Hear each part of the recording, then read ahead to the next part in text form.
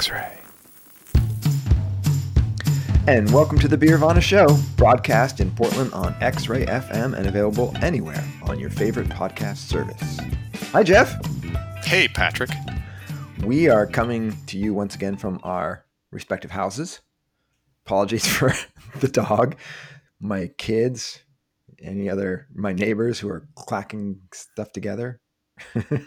Yeah, it seems like things are quiet over in my neighborhood. Which is weird because you have like kind of a more busy neighborhood in general. But I think in these COVID days, there's a lot of people just hanging around their house, like doing projects and stuff. And yeah, it's true. And this happens. So we're recording here on a Friday, a beautiful sunny Friday afternoon. And it's possible that that is affecting the noise level. If we'd been doing this on a Tuesday, I have noticed quite a bit of wood chipping and grinding and lots of things out there. But right now we're okay. The noises of urban life. That's right. Anyway, how you doing, Jeff? I'm doing pretty good. I'm watching my weather app with anxiety. Yeah, I know. Hunker down. But we just discussed yesterday. So yesterday we got together actually and had we saw each other in person. We went to a place of brewing and enjoyed a malt beverage together. Enjoyed a few malt beverages. Exceptionally good malt beverages, by the way. We went to Wayfinder. This people know because Wayfinder was the champion of our Pilsner contest, although neither of us had that Pilsner. They had another fantastic Pilsner there. They did. Wayfinder is quite close to my house and not super far from you. So just gorgeous beers presented beautifully on a beautiful deck on a beautiful afternoon. What could be better? Nothing. It's true. And it was a beautiful afternoon, unlike tomorrow, which is supposed to be 100 degrees. Yeah. The point I was going to get to, though, is that you mentioned that you now have a little bit of cooling in your house, which you're going to want this weekend. That's true. Yeah, that's true. When we did a remodel last fall and threw a mini split in our new upstairs bedroom. I still have the old clunky little window thing that I throw in the window when it gets too hot and then crank it and hope that I can keep it below triple digits in my house. Yeah. One thing about the homes of Portland, Oregon is they are not weatherproof. They have thin walls and thinner windows, and they don't keep the warm in the winter, and they don't keep the heat out in the summer. So yeah, that's not like living in Wisconsin. And hot weather was never something that you had to think too much about. Of course, that changes every year. But anyway, I should introduce you. You're Jeff Allworth. You write books. Often you write books about beer. Beer Bible is one of those books. Secrets of Master Brewers, The Widmer Way, 2 other beer books that you've written. And you're going to come out with the Beer Bible Part 2 or Version 2 or Volume 2 or maybe it's just the Beer Bible 2. I should put that in the script so you don't spitball because you always get it wrong. It's called the Beer Bibler. Mangle what's happening. It's the second edition of the Beer Bible. Yeah, updated, revised. I think I might have thrown that in there. That might have been one of those choices that I put in there. Yeah. Good. That's who I am, and who you are is Patrick Emerson, professor of economics at Oregon State University. Yeah, and by the way, the last time we talked, we've been talking about this a lot about what we're doing at Oregon State University in the fall. That has now changed. We are now pretty much all online or remote this fall, except for the few exceptions where you really have to be physically present, like a lab. But pretty much everything else, everything in my school policy is remote. You have the Oregon State University is a land-grant university and has a big ag component, kind of famously. So you do have a lot of labs and greenhouses and cows and stuff, right? Yeah, I guess we can't just leave the cows alone. They probably need to eat. I don't know too much about that. It's not my area. The opposite side of that is that we kind of have a bit of a stunted arts and sciences side. So the amount of laboratory work that goes on in the College of Science is probably a bit less than some other similar sized universities. But yeah, there are a lot of things. We also have oceanography and atmospheric sciences and lots of things that require hands on instruments and things like that. So I don't know. For us, it's pretty simple. We're just policy people. Economists, sociologists, political scientists. So we can do most of what we do remotely, and we will. The latest casualty, and the Pac-12, of course, has canceled the fall sports season. And the Big Ten has canceled, and I think the others will fall eventually. Maybe. The SEC is still trying to get their football going. We'll see. Yeah, they're going to cancel. I'm calling my shot. Probably. Yeah. Yeah, it's sad. It's COVID is as we were just talking about last night. COVID is quite manageable when you can sit outside on the deck at Wayfinder and be socially distant and still social. COVID looks a lot different when the weather starts getting bad and you got to be indoors.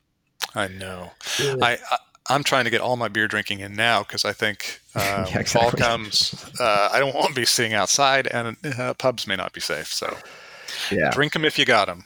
All right. Well, today I am absolutely over the moon because literally since we first began our podcast,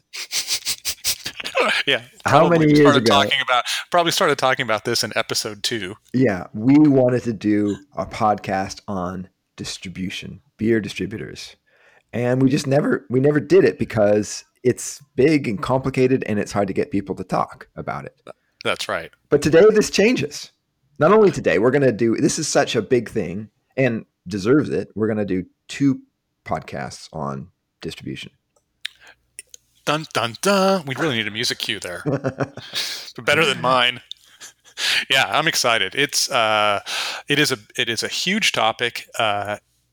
The way that you get your beer, whether you buy it in a 6-pack at the grocery store or a pint at the pub or a glass at the restaurant, very often, in most cases, a distributor will have touched that. And this is a mostly invisible thing for most people. So. Yeah. In America, there is a 3-tier system pretty much everywhere where the distributor takes beer from the producer and then turns around, buys it from the producer, turns around and sells it to the retailer.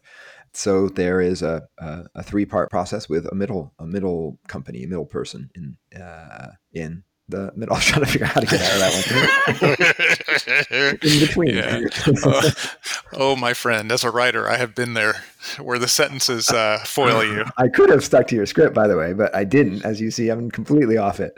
Anyway. That's how big this topic is. It blows the script. Yeah, you can't even. No script can contain this topic. That's right. But actually, it's a fascinating topic, and probably as a beer lover, as a craft beer lover, as an economist, in my case, it's really hard to sort of know what to think about this. Is this a good thing? Is it a bad thing? Are these companies just adding costs and not giving you any benefit? So we try to explore some of these issues today.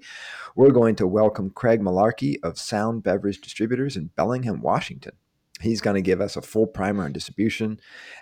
He's going to describe some of its more esoteric aspects, and we're going to probe a bit this relationship and what it all means and why it exists. Indeed. So, in fact, we're not just going to do that today, but we're going to do that next week as well. But part 1 is today. We will get to that part 1 of the interview soon. But first, of course, before we do that, we have to bring you the news.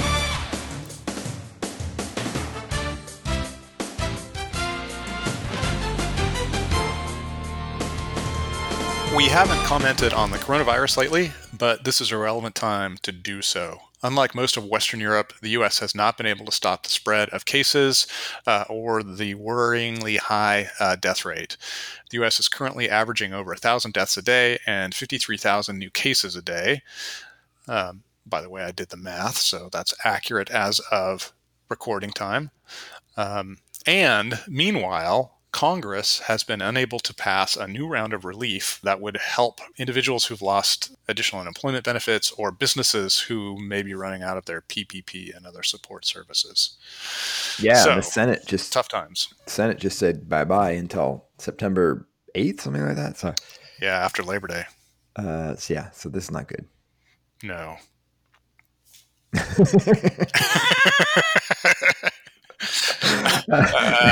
What else is there to say? Yeah. Dang coronavirus. But the good news is the Russians have a vaccine and we'll all have it pretty soon. That's right. All right. The next news bit. That's the background for a new report on a small brewery performance. In a survey of members, the Brewers Association estimates craft beer sales are down 10% in the first half of 2020. On the positive side, however, there are over 8,000 breweries in the US, and as of yet, only 112 have closed. So a very small percentage so far. So they're hanging on so far. Yeah, and something interesting happened here that I think sheds light on the two news items. There's a wonderful pub that opened up years ago that you and I loved. It's called the Toffee Club, soccer pub, British pub, had the full English, had Fuller's on tap. They announced last week that they were shutting down, Yeah, and that was for super good. sad.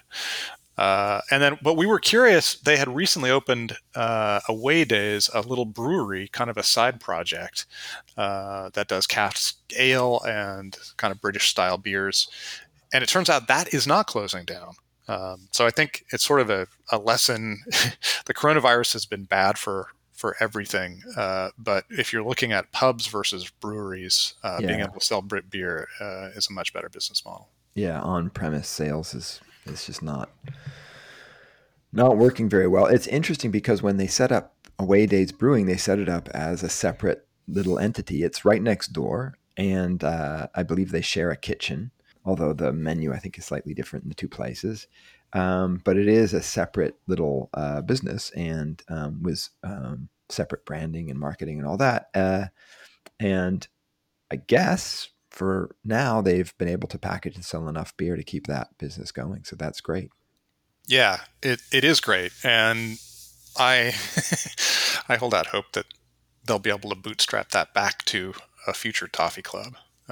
There's no talk of that, but I'm I can wish. Yeah, yeah, that's a real loss. I mean, that's one of the few places that really hurts.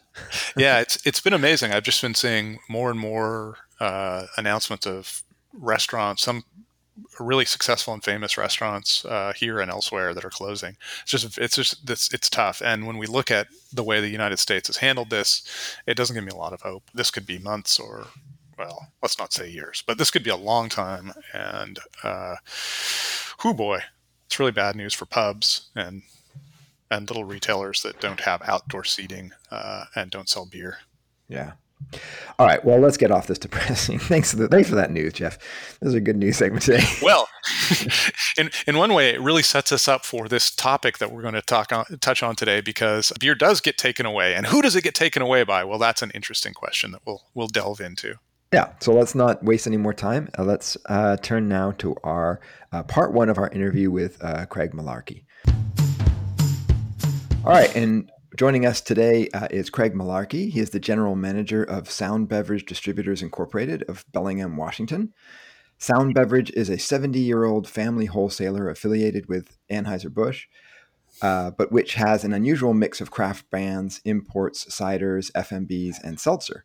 They distribute a variety of brands in Whatcom and Skagit counties, including Constellation Brands, Mark Anthony, Boston Beer, and Diageo, as well as locals like Kolshen, Wander, and Aslan.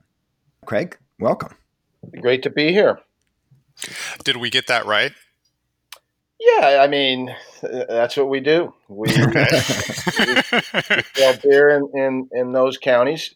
Our portfolio is a bit more extensive than what you talked about, and then obviously we have a history. So, well, let's get started and have you tell us a little bit about the wholesale tier. I think most people who listen to this podcast will have at least the basic understanding that there is a 3-tier system in the United States, beginning with the brewery, the producer, who sells to the distributor or wholesaler, and the wholesaler who sells to the retailer in draft and in package. Are we accurate so far before I get too far? Okay. Yep, that's what we do. You know, we buy beer from the supplier. That can be a large supplier like Anheuser-Busch and their sophisticated forecasting systems and incredible inventory and logistics departments, and it can range down to a local guy down the street who we forecast and buy their beer. So yeah, we buy beer, and then we buy it with the intent on selling it, and and we move it through to retail, both on and off premise. And in distribution, it's different when we're talking about beer, wine, spirits, and non-alcoholic products. So why is that? Well, there's many legal differences between the different types, but beer is a very perishable product, and that's probably the biggest difference. We have to constantly monitor the quality of all of our beer, and we track it daily, and it's got to stay good. We got to package it, or warehouse it accordingly, merchandise it accordingly, and so we can move it through the system. Wine, you can your inventory is not turning nearly as fast. Spirits is, it's a bottle at a time. It's a very different world. So we've evolved over time with the change in laws up here. We used to be a big beer and wine house. In fact, we had over a 50 share of the wine business up here, 5.5 years ago. And those laws changed, so everything went warehouse. You can't go warehouse with beer. You have to go through the DSD, the system that is set up, and primarily because it is a perishable product. So let's follow that perishable product, the brewery, and describe what happens. So the brewery makes the beer, packages it up. They put it in cans and they put it in kegs. Then what happens? What do you do from there? Well, before that, not necessarily with the large brewers. We are forecasting volume, so they are building our inventories based off our forecasts, and subsequently they're building their production based off all of our forecasts. The same holds true. I'll continually use the relationship we have with a local brewer as an example. He's an incredible guy. He makes incredible beer, and he's taken incredible chances. And together, we've been able to really sell a bunch of his beer. But we have the same discussions with him and his team. This is what we see the consumer doing. This is what I think you can try. This is how much we think we can do, and then we all get to work. And so it's a wide ranging forecasting and relationship system. How it gets to your warehouse and what you were thinking when you forecasted it. So okay, so that's before the beer is made. Then once the beer is made, you pick it up and you take it to a warehouse? We take it to where, and I think every wholesaler would say the same thing. Our offices are generally at where we warehouse product. Mm-hmm. So we bring it to our warehouse. We offload it. It becomes in our system now. Everybody has a different system, but once it's in our system, it's locked in, and then it hits us technology-wise. Sales reps know that it's in the house. They're available. It's available to order.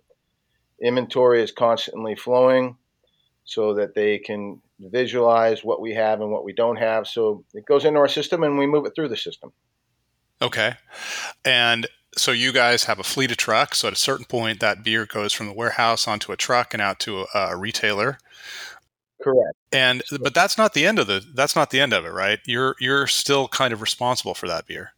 We are. The sales team writes the beer. We pick it every night. We deliver it, and that's just what we do pretty much 5.5 days a week. But once it's in the stores, all the wholesalers have a team of merchandisers. There's backstock in stores that's constantly being rotated to the cold box every morning. I mean, if you go into, where are you guys at in Portland? Southeast, east side. So, you go into a Fred Meyer down there, or over there, one of the big volume Fred Meyers. When you're in there at 7 a.m., there's going to be boards of beer on the floor, all getting rotated and filled up. So yeah, while it's in the store, we move it through the store is basically what we're doing. And what happens if that beer doesn't sell in code? What do you do with the product at that point? Well, first off, that's a bad thing. Right. So that goes back to I that don't know if I'm forecasting. talking to Patrick or Jeff, but that economics deal there, we don't want to be pouring out beer. It's a bad thing. But if someone drinks a bad beer, we lose that customer forever. So we identify it, we pull it off the shelf, we put it in the back room. It's labeled, and our trucks, which are in grocery stores 2 to 3 times a week, we pick it up, or a merchandiser takes it back to the warehouse, and we destroy that product. Now, if it's a keg, you're going to deliver that keg to a pub or a restaurant, and then at a certain point, they're going to drink the beer, and then there's a keg. So what happens to that keg? How does that get back to the brewery? Well, that's simple. I mean, they're always coming and going, so we always have cooperage. And when there is a bad keg, which is not often, I mean, the retailer's going to let us know immediately. We're going to pop it off the handle immediately, and we're going to get them a new beer, new keg. They can't tell us when it's 90% gone. It couldn't have been that bad. But if it's a bad beer, we don't want anybody drinking it. And they know that, and they're buying the beer to sell the beer.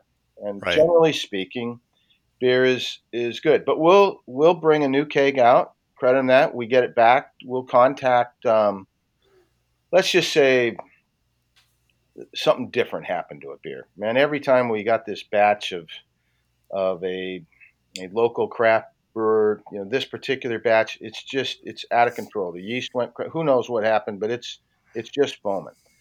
We would immediately, check and see if there was an issue. This is rare.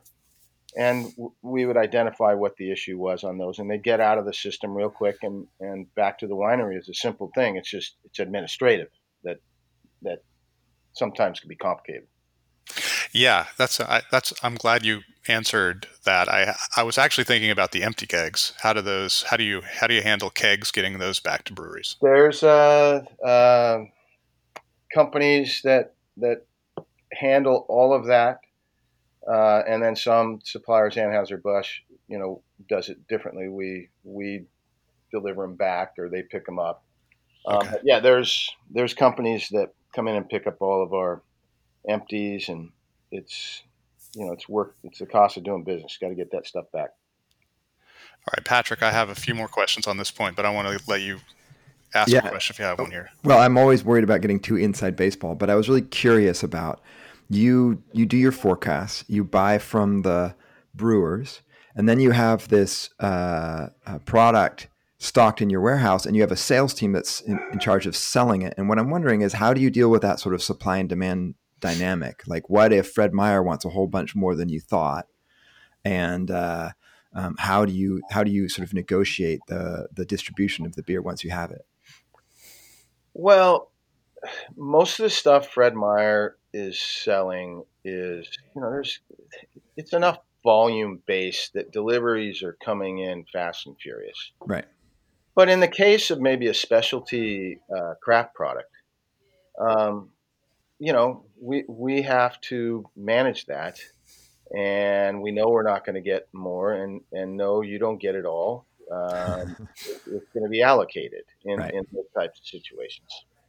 If that answers your question. So yeah, so you basically it's based on sort of relationships you have and trying to ensure that you're treating all your clients well, and we want to treat everybody well, and obviously, that account, they don't ask. The big grocery stores, they don't ask for stuff like that. They just want service. They want to move the beer through the system. They want you off the floor, by a certain time, so the consumer is ready to come in and shop that section. So we're talking about a different consumer base and retail base when we talk about stuff like that. Yeah.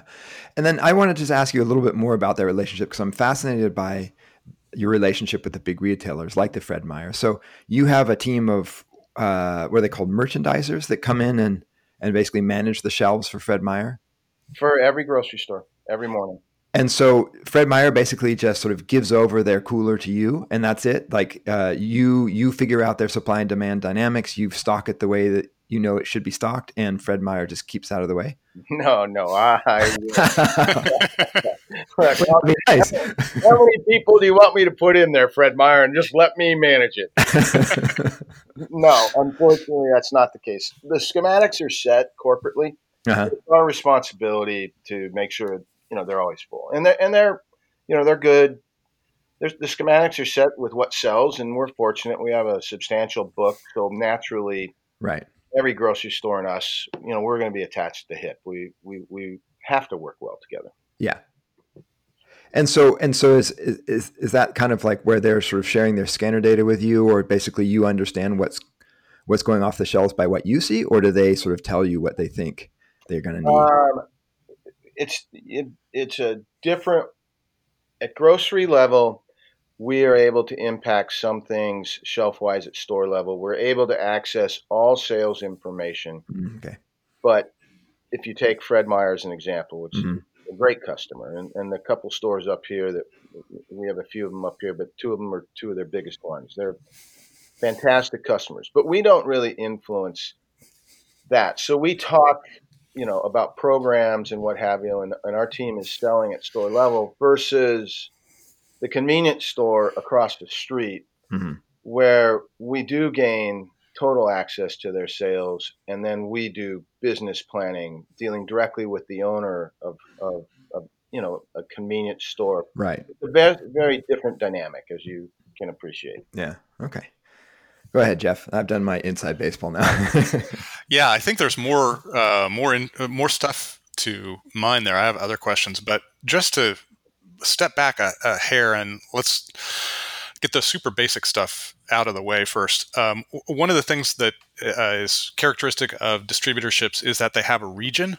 You serve two counties in Washington State. How do those things get sliced up? How do you decide? How did the regions get established? Yeah, I mean, that's a very good question. They've been established kind of over time. Now, they may have changed leadership in different areas over time, or more importantly, consolidation over time. Mm-hmm. But, a county is a county, and if you want to sell in that county, you can't just come rolling in unless you have beers. So we, in fact, did that. We sell in 4 counties, actually. And when we lost wine, we decided to expand our territory for reasons that were necessary for our survival that I don't need to get into San Juan County, the San Juan Islands, Skagit County, some decent sized cities down there, and Island County. Oh, okay. And, so our book, I sent the team down there with a squirt gun and an empty lunch pail. And, it's been a haul, but we bought in to the craft segment. And I had all these wine people that we had just lost a significant amount of business. And we rolled, all these talented people naturally into craft. So we saw an opportunity down there to go into this territory without having to acquire brand rights solely to build your portfolio, because that's how you do it. You have to go in and you have to buy the brand rights. Or you can try to build brands on yourself, which is exceedingly difficult. And that's what we did, and acquired a few things. And so we now are servicing that. And if you want to come in and sell those brands, you can't just come in. You have to talk to the local distributor that's been servicing those brands, and then get into the market that way. That's one of those fascinating historical things. One of the other fascinating historical things is, in the United States, we tend to think of distributors as being affiliated with one of the larger breweries. And now I think it's mostly AB and the Miller Coors breweries. Historically, it went, there were other breweries, and in the Northwest, in Sound's history, I'm sure you had other independent breweries, Olympia and Henry Weinhard's and Rainier and others. How did that, in your tenure, or how does that evolve, that connection to the bigger breweries as the market becomes much more fragmented under craft brewing?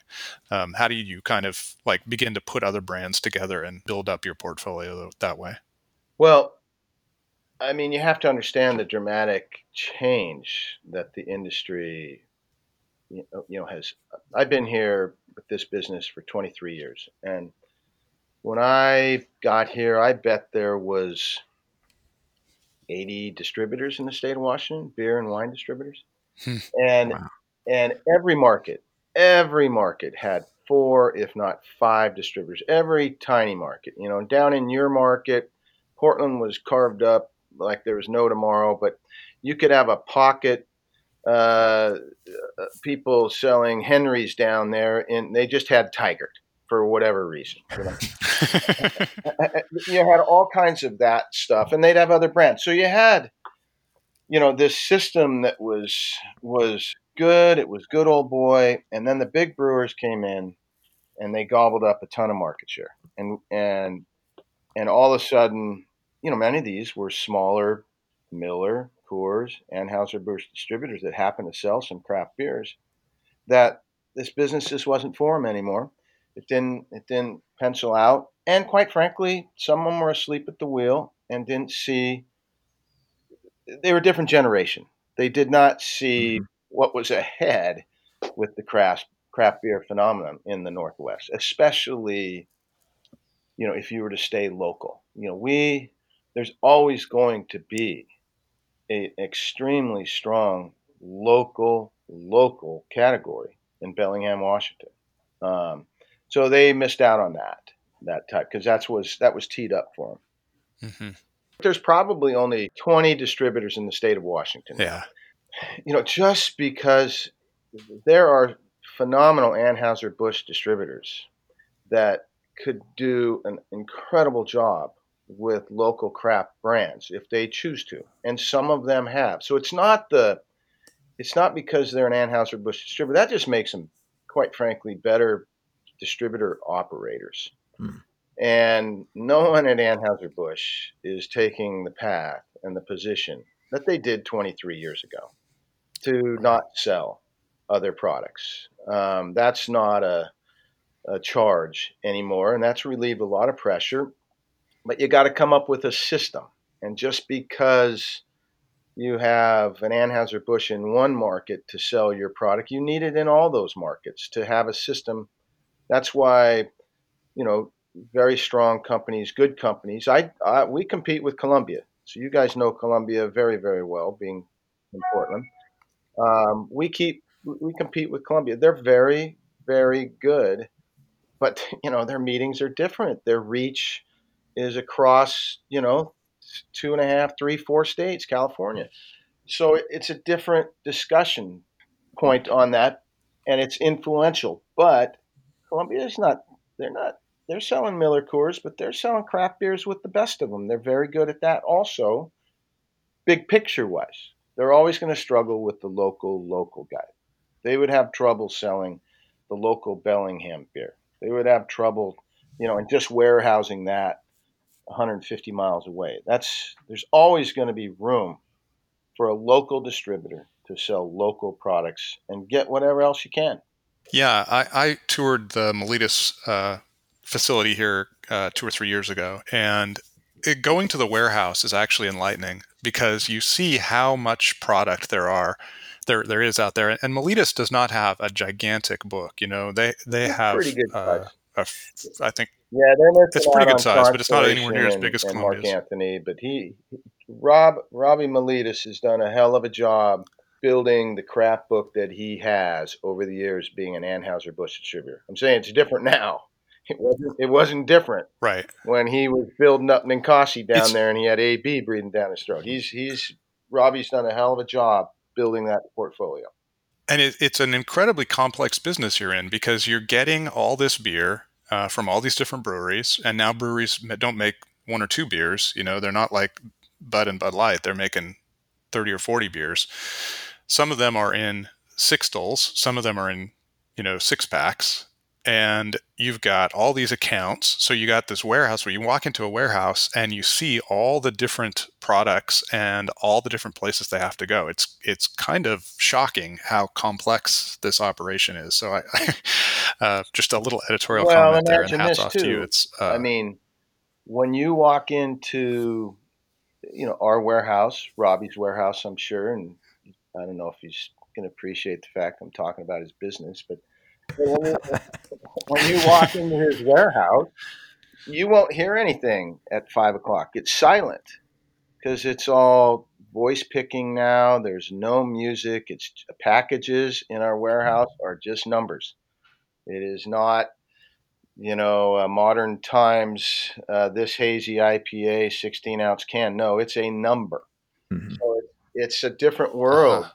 It's quiet and they're just repeating numbers. Huh. Let's shift a little bit to what your business is, and I'm actually going to rely on you, Patrick, to kind of help out with this part of it. But for people to understand how the beer business works, it's you have to understand that you have these three tiers, and so when it goes to the distributor, you're buying the beer and selling it again. So you've got your piece of this pie, which has your entire business, is distinct from the other two ends. So, would you talk a little bit about the overhead that you're dealing with, like what that constitutes? So you've got big trucks, you've got warehouses, and when people want to, when we're thinking about that markup before it goes to the retailer, what all is involved in that? From a cost standpoint, to manpower is substantial. So we have, in our case, we have 100 employees. The warehouse, and we all have large warehouses. Inside that warehouse, as you saw, is some expensive refrigerated space, and then we all have, a sales team, a full fleet of sales vehicles, and then delivery trucks. So the cost is if you don't have an anchor brand, it's going to be really, really difficult to overcome those costs and provide the service levels that are necessary to compete in the marketplace, and make sure we're moving as much beer through the system for the consumer to get fresh beer, cold, when it's ready to be sold. So it's I mean, that's the system. There's forklifts, there's warehouses are a lot to keep up, heavy equipment. There's just a lot of cost to it. That's why it's imperative, like I said, that we all have at least one large brand, and you build around that. And if you don't, then fine. You're going to be a different type of distributor, and every market will always have room for this, in my opinion. And that is the small, local craft guy that is going to have a nice portfolio, and their customer base is going to be significantly smaller, and it's going to be a different way to distribute beer, but it'll be a good one. So as an economist, I'm always thinking about sort of the presence of this market. And what fascinates me is the fact that this market was originally created through regulation, but it seems that you actually provide a fairly valuable service that really scales up. This sort of whole logistics and sales operation, keeping track of volumes and sales and forecasts, and then being able to move the product to where it needs to go at the right time. And so I guess one way to sort of ask this question is, do you think without sort of the regulatory imperative, would this market still exist? Would there be distributors? It's an alcoholic product, so it can't be a free-for-all, first off. So it needs to, it has to be managed, whether it's federally or statewide or whatever. So it's going to come into different regulations right out of the gate that you can't escape. Right. and I think that's what complicates that is what complicates everything and why it has to be monitored so much. So no, I think it does have to be regulated. Yeah. So I guess it wasn't, it was less about whether it needs to be regulated, but if there was no regulation, it seems that you're providing a fairly valuable service to these companies, which is that you're going to manage the whole sort of logistics for them. You're going to sort of help forecast for them. You're going to make sure that the end retailers sort of know about your product and are able to speak intelligently and think about your product. And so what I was just thinking is, it seems like even in an unregulated market, you'd have something valuable to sell, I guess. Yeah, we would, because we have information, we have what they need, and I wouldn't. We don't manage their business. Right. I'd like to say we partner with them in maximizing their beer business. You know, if you're going to manage a business, you want as much information as you can get. We have that technology wise. You know, the beer business is pretty slick. I mean, an objective can come down from a supplier all the way to street level in our sales reps, iPad that he's doing the order with to, make sure you get, we have a push on this draft handle and this, it's specific to that account. Boom, rolls right back up. So technology wise, it's, we're very aware of breaking down the market and where different things sell and where other products are going to sell better. I don't know how much you want to get into this, and I don't mean to push you too far, but I'm just curious, like how do you decide the prices that you charge the brewers? How does that get set? Is that just negotiation, or is there like a fixed fee that you charge everybody? No, oh no. I mean, it kind of it's this process. So you have to. It's generated generally from the supplier. Hmm. They're going to take a price increase. They, there's studies behind it. Where's the next price point going to be? Hmm. What's that going to look like? And then they will present it to us. And if it's not favorable, we say no. For any number of reasons. Hmm. There's no, there's we have to decide on our own what we want to do and what factors weigh to me may be different from a guy down in Portland, Oregon. And we have to look at where the costs are in our business and how we're going to tie it in. But they know that. They Hmm. kind of know what everyone's they know that. So they know the parameters when they want to look at a potential price increase. They know the parameters. And they all, everybody's the suppliers' costs are all going up. So it's not like a price increase isn't something that you kind of expect every now and then, because a Right. lot of these small brewers, you know, they're struggling, and to get out of that, you got to raise prices. Right.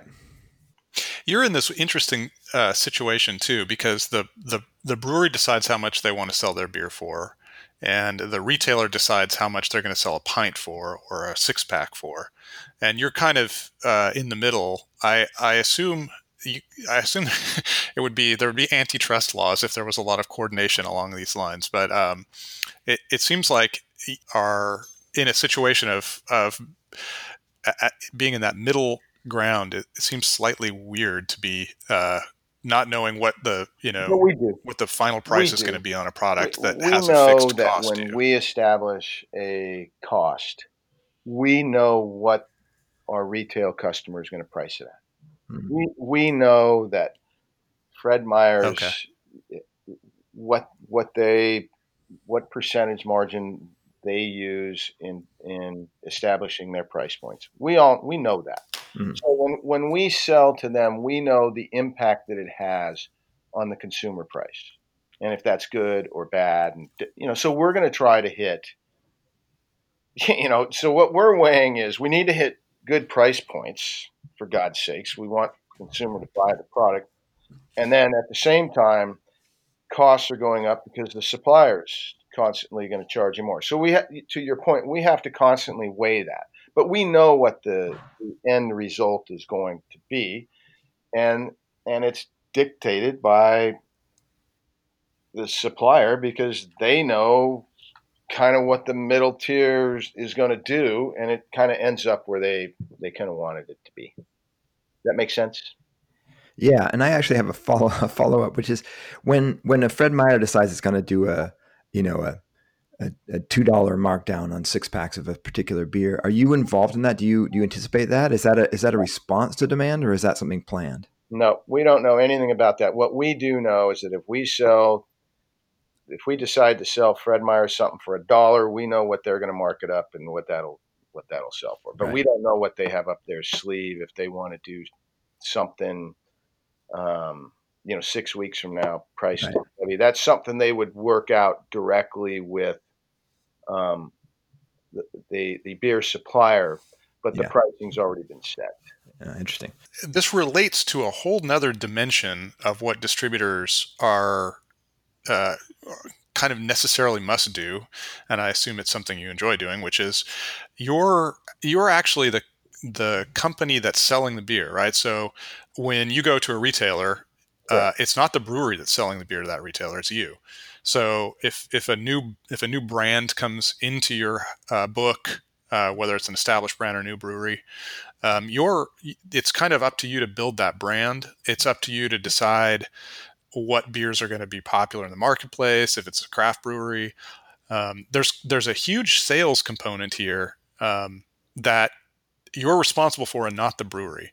Will you talk a little bit about how that process works, how you work that out with the brewery, and you pay attention how you go about doing that? I mean, we sell what the consumer is going to buy. So it doesn't matter. Obviously the supplier has information and we know if it's going to sell, if it's a new intro into a category that's taking off, we know that's going to sell, so that you don't have to sell us on that. But it's really up to the consumer. What the consumer is going to buy, we have a good idea of 90% of it. But you want to make sure that consumers getting lots of new things to try and test, and you want to stay abreast and keep a close pulse on what the consumer's drinking, thinking, and doing, and you have to be nimble to do that. So my point being is, we are selling beer. It's really the consumer. It's what the consumer. We're going to give you what you want. Yeah, that's partly true, but it's also true that pick a brewery that's grown a lot, like Ninkasi, for example. You mentioned them earlier. At one point, Ninkasi was a tiny little Eugene brewery that nobody was clamoring for, and I think they were sort of on the forefront of selling IPAs, which probably weren't leading the category at that time. So there's this push-pull, right? So customers didn't know yet that they wanted it, and they didn't know yet that Ninkasi was going to be this big brand. And I'm sure that their distributor partnerships were incredibly important in pushing that along so that the customers grew to love it. Like there's a relationship here between supply and demand, or push and pull. And I'm wondering how... Well, Ninkasi is a good example. I guess Ninkasi is a good example coming, years ago to the state of Washington, and you can many other brands, but it was a different time, and there wasn't nearly as much competition. But we all knew about Ninkasi from Oregon, and Oregon's, you never know if Oregon's very provincial with their products. You never know if something from Oregon's going to sell up here, and vice versa with Washington. You just don't know. And but Ninkasi came up, and everybody, heck yeah, they'd like to sell that, especially back then. And then it got traction. And as you get traction, you get momentum. It's as a sales management team, you get in front of a group. We have this new great brand, Ninkasi. You kick it off. Everyone's slapping high five, woohoo, woohoo. Cut it in and make a big deal out of it. And you get maybe a couple packages in 50% of the accounts in 45 days, which is incredible. And then it's come to Jesus time. How did it do? And in the case of Ninkasi, it did very well, which translated into, we got to get more packages of Ninkasi. We've got to get more space dedicated to Ninkasi, because Ninkasi's, the consumers responded, and Ninkasi's really planned. So Ninkasi is an example of how that works. Okay, well, thanks again to Craig for joining us. That is, as we've mentioned before, part 1 of a 2-part interview. So tune in next week for part 2. But we'll leave it at that for now and invite you back next time. Jeff, any other parting thoughts? No, not really. Just to say thanks to Craig. He was, I'm always shocked when people are so willing to just chat. He's a busy guy, and he took out an hour and a half of his time to talk to us. And this is such an important topic, and he's quite eloquent about unfolding it all. So I'm just feeling appreciation after hearing that again. Yeah, it's a delicate relationship, and we've been pretty unsuccessful up until now getting distributors to come on the record and talk to us. So I really appreciate him taking time. Yeah, me too. All right. Well, tune in next week for part 2. But right now, a few words going out. Please subscribe to us on Apple, SoundCloud, Spotify, Stitcher, or wherever you get your podcasts. And don't forget to rate us. 5 stars, please. That helps other listeners find the show. We'd love to hear from you, so please send your questions or comments to jeff@beervanablog.com or on Twitter @beervanapod. We do actually have some mailbag that we'll get to next week. We had such a nice time talking to Craig that's the bulk of this show, but next show we'll get to mailbag. Jeff blogs at BeerVanaBlog, and he tweets it @BeerVana. And Patrick tweets @Beernomics. All right. Well, we didn't have a chance to even open a beer this time, Jeff, but I will say cheers to you. And cheers to you. And maybe for the next pod, we will have some beer. I'm looking forward to that. Yeah. That's the whole point of doing the podcast, right? That's right. Yeah, I know. Where did we go wrong? No beer. Yeah, great. All right. Well, I'll see you next week, Jeff. All right. Cheers. Cheers.